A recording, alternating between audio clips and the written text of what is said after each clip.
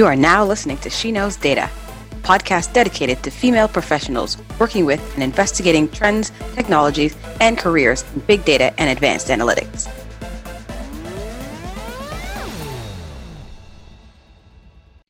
Hello, welcome to She Knows Data. I'm your host, Jasmine Merritt. My guest today is Monique Hessling. With more than 25 years of experience in the insurance industry, Monique has held senior leadership positions in marketing, product development, sales, operations, R&D, and business intelligence. She has worked for such companies as ACE Group, Zurich Insurance, Accord, and Mutual of Omaha. Throughout her career, Monique has helped companies grow their business based on data insights and analytics. She's worked on numerous BI initiatives, data warehousing, customer insights effort, market segmentation, and product development projects. Her success in assisting global development is widely renowned. Monique, welcome. Good morning, Jasmine. How are you today? I'm very good. And yourself? Wonderful, thank you. It's a beautiful day out here. That's great.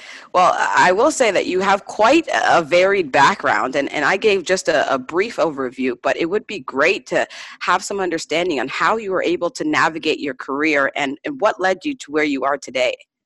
Sure. It's an interesting question because when I looked at my resume recently to prepare for this call, it almost looks like one of those resumes that people try to develop for themselves when they do their MBA or something. It looked very organized, and it really wasn't. I started working in insurance because I got an opportunity there, to be honest, and I came out of college and needed to make money. My dad was an insurance broker, and I always mentioned that I never wanted to end up in the field, and obviously I did. But the thread through my whole career, over all the steps that I took, has been an increasing and increased focus on data and analytics, ultimately residing in my current position at Accenture, where in the data business group, I manage offerings and tribes, as Accenture calls it. And I thought that would be really cool because it sounds like some unusual religion, right? People give me offerings, my tribes give me offerings. But unfortunately, it means products and people. So I manage our data in the new services and products and the teams that go with it for the data business group. Now, was there any particular point that you could say switched your focus more to the data side? Yeah, I think there was. At around 2000, I worked at Mutual of Omaha, and we were setting up a very progressive and very interesting CRM type environment to understand the customers better and also set us up for the technology in the future. It was a very committed, long, painful in those days project. And we hired a handful of people that now would be referred to as data scientists. And it took forever to prep data for them to get value out of it. And it was very frustrating because these were very well-trained, enthusiastic, passionate people. And it was not the only company that went through this, everybody did. But they had to spend 80-90% of their efforts on prepping data before we could get any insights of value out of it. And that really made me understand how important it is to get that whole data environment right, that it's very, very difficult to get any insights of value out of it if you don't get the foundational data parts right. And unfortunately, we still run into that, right? We still run into small and large organizations where people spend a very significant amount of their time doing data prep, as I tend to refer to as heroically spreadsheeting, before they get any value out of, all the wonderful sources of information they potentially have. That's very true. And I heard a stat last week that said 70% of a data science or a data prep experience is really on the curation and the preparation of data. So I think you really helped to articulate the fact that, it's a challenge there and one we're continuing to improve. And think about it, it is sad, right? Think about it. You go to school forever. You're obviously passionate about it. You have a PhD in some important data skill. And you start working, or you've been in your company for a while, and you truly want to work with the data. And work with the data means, you're getting insights and value and improving efficiency and monetizing on it, all those great things. And instead, you clean up stuff most of the time. So that leads to the next question. Well, what are you working on now? To answer your question, data cleaning and data prep is a big part of it. And I see an increased focus, which I'm very happy with, by the way, also on data governance, obviously data security, anything related to privacy or regulations. That's a big focus right now. The other thing that it's really hot is so-called data veracity. That is, let me give you an example. When we were worried about data quality in the past, it used to be sort of rules driven. So I always use the gender example because people understand that easily. So in the slightly older days than now, if we would do a data quality assessment, you would have a name, right? Jasmine, Monique, whatever. You would have a gender code related to it, and normally an M, an F, or another option for we don't know, right? And if any of those boxes was populated with one of those fields, your data quality was 100%. However, that doesn't make it right. If you and I would have an M for male attached to our name, any classical quality tool would still declare the quality 100% correct because you had a valid entry in that specific field, but it was obviously wrong. So what data veracity really does is from the beginning of lineage to the actual content of every data field, it tries to judge and improve on the so-called trust of the data. And that is an area where I see an enormous amount of activity going on right now. So that's interesting. Are there any specific tools or companies that are helping in that field? Yeah, there are tools starting to develop, and some of them are really good. Most of the bigger firms like ours and probably the other big firms in the space, right, develop sort of their own suite. Because what happens, it's an area where you have tools that are best in class for part of that process. So there are really good tools for data discovery. There are really good tools for data profiling. Knowledge graph databases and knowledge graphing can be used to do some of the trust and ecosystem relational kind of aspects on it. It is hard to find one fully comprehensive, bolt to nuts or nuts to bolts, I always forget which way it goes, but environment that touches on all of them. And that can be a problem with structured data, so it gets obviously even worse. So there's a bigger opportunity when we look at unstructured or semi-structured data. Yeah, that's true. And I think the tools are definitely one part, but the other part is the people and the process. Mm-hmm. How are you advising around that side of the business? Yeah, it's interesting that you bring this up, because when I was thinking about our conversation and looking through some of the, projects and people and work that I have done over the last couple of years, it actually, at the moment, it's more a matter of process and people than it is a matter of technology and tools. I was talking to a CIO a couple of weeks ago, and I told him that right now, from a technical perspective, from a technology perspective, we in general, right, the world, not Monique, but for you and I, Jasmine, we can fix, from a technical perspective, any data problem imaginable. It might be expensive, it might be painful, it might take a lot of time, but everything is technologically doable right now. Where we're struggling is getting the processes and the people in place. So what I am seeing is that large data initiatives in organizations at the moment have an increasing scope in change management in it. 10 years ago, they all used to be about the technology, and the technology would define what companies could do or not. Now it's almost a given the technology will be able to do what companies want to do, but the question becomes, can we get our people on board and comfortable with the opportunities that this technology is offering? So what have you been seeing as some good examples of a positive change process? Some of these might sound a little bit odd, but first of all, start with data strategy and data governance. It sounds like it speaks for itself, but we see a lot of big integration projects or mergers or acquisition, these huge kind of moments in the corporate life where everybody starts running around getting all the technicalities in place, including sometimes IT, and forgets about data, and data becomes an afterthought. And that is not the way to do it, because it will have to be addressed at a point in time, the whole change around data and usage and processes. The longer you wait, the more painful and quite often more expensive it will get. Good things that I have seen is really start early on with data governance and data stewardship and data users involved in any part of the processes. It's a little bit of a painful startup because it does require resources, but it adds a lot of value during the rest of the engagements.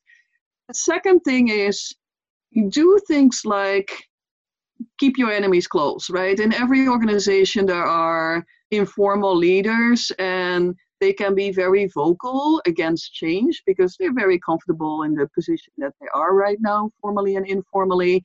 And there might be very valid reasons why they're not happy with what anybody is recommending. So keep them close and get their involvement in key change processes so that they become a stakeholder in it. Tends to be a way that works if one can get it done.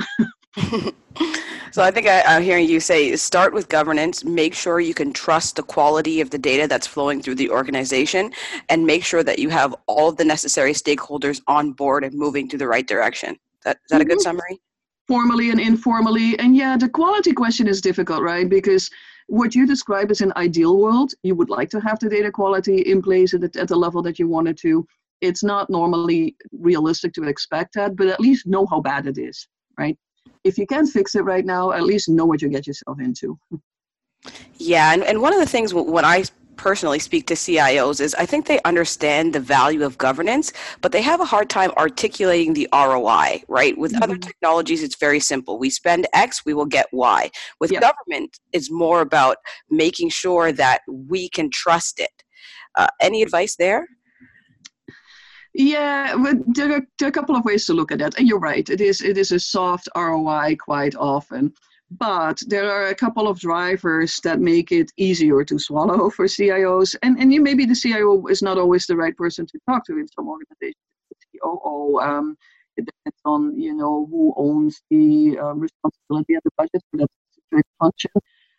One is regulations. Anytime that there is any sort of regulatory pressure on governance and data usage, that always creates budgets in companies, miraculously so, always, because it has to be done, right? So GDPR did a good thing. The European privacy legislation did a great thing for data governance around privacy data. HIPAA, of course, has really supported governance around health-related information in the United States, and there are many other examples that way. So that is one side of it. The second side is I always tell C-suite people, look at it as part of an investment in your people and in change management. Change management is very, very hard to ROI too. Many of the people resource investments are not easy to quantify, but we all feel we need to do them. It's almost like a hygiene factor in the company. You have to do it, Yeah, absolutely. I'm 100% in agreement with you there. Okay, so that's a good transition to my last question specific to the people. What do you see as the skills gap or the education gap that's currently missing in the industry? But what I see is there is a gap between business subject matter expertise and data scientists. And the last couple of years, companies have been invested a lot of money in recruiting and training so-called data scientists, but they sometimes forgot the value of their business me's in those processes. So crunching data and getting insights out of data without knowing the business processes or the business you are actively in well is quite often a waste of time. So my current recommendation is you need technical data scientists, of course, but do not underestimate the value of your business needs. And if you can train them up, try to find business needs that can be cross-trained as a data scientist or the other way around, because those are going to be your ideal data people. And I'll give you an example of that.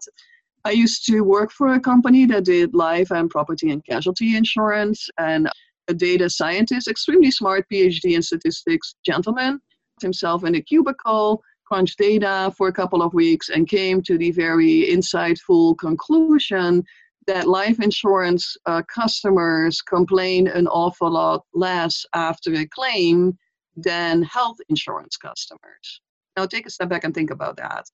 Anybody that has worked in claims in either life insurance or health insurance would laugh loudly, because life insurance claims, most people are either dead, that's difficult to complain after, and it's normally a pretty straightforward case, right? In health, you have many more claims moments, and you have many more gray areas, and you have many more discussions about treatments and claims amounts, etc. So it's a very logical conclusion that health customers complain a lot more after the claim than life customers, and you should not have to spend weeks in a cubicle crunching numbers to figure that one out. So the combination between SMEs and data scientists is actually a gap in the industry right now, I think. I would agree with you. I think that's part of why I started this podcast as well. You can absolutely go to school to understand the technical acumen, but there's not a lot of educational that mix the technical acumen with the industry knowledge. And sometimes that's creating a combination of a group, people who have the subject matter expertise and people who have the technical expertise. And other times it's finding that perfect blend of an individual who can manage that conversation throughout. Yeah, and I think a group is a good idea, because it's not easy to find that perfect blend. Finding perfect is never easy, right? So a group, or some sort of a sounding board kind of environment, it's probably the way to go, at least short term. Yeah. Absolutely. All right, we are moving on to the personal questions. These are fun, rapid fire questions that help the listener identify with you as an individual. Are you ready, Monique? Okay, I guess. Shoot. All right. What television show or movie have you enjoyed recently? Oh, that's a cool one. I watched Wanted, which is about 2 Australian women on the run. It's a series. It's really cool. Oh, all right. I'll check that one out. They do their nails while they're trying to escape police chases and stuff like that. What music do you listen to when alone? This is almost an embarrassing question. Disco. It's happy music. I like it. I dance to it too when I'm alone. I do like to dance, so I second that one. Do it in the kitchen when there's nobody around. Favorite non-work activity? I have a couple of them. I read a lot, trashy novels, easy stuff. Walking, get some fresh air, take a walk, clean up the brain. And I actually clean my house on Saturdays. I think that's relaxing, just huddle around the house by myself. Oh, I don't know if I can agree with the relaxing cleaning the house part. Well, what you can do, what I would suggest is, if you want to get other people out of the house, like my husband and my sons, I combine some of my interests and I clean while listening to disco and singing along with it, and they vanish within like seconds. That is a good trick. Recent splurge, what have you spent money on? I bought an expensive blanket. I like blankies. And a handbag. Can't go wrong with that. No. Last one life hack. So favorite productivity tool or resource? Oof. Okay, I'm going to cheat because I'm going to give you 2. I came from research, R&D, so I grew up in the era when you still physically had to go to the library and go over books and magazines to find data. So I like any good search engine, and that's a very classical answer, but that's really, I think, the biggest changer in my life around that thing, and Uber. Well, this has been very informative, Monique. Right before we leave, where can the audience find you? Any website, book, course, something we should know about? Nah, I don't write books. Don't better than that I write, I guess. LinkedIn would be the easiest way to find me, and if anybody ever wants to reach out, I always respond. So. Amazing. Thank you again. I know I learned a lot, and I think our listeners did too. Thanks, Monique. Thank you.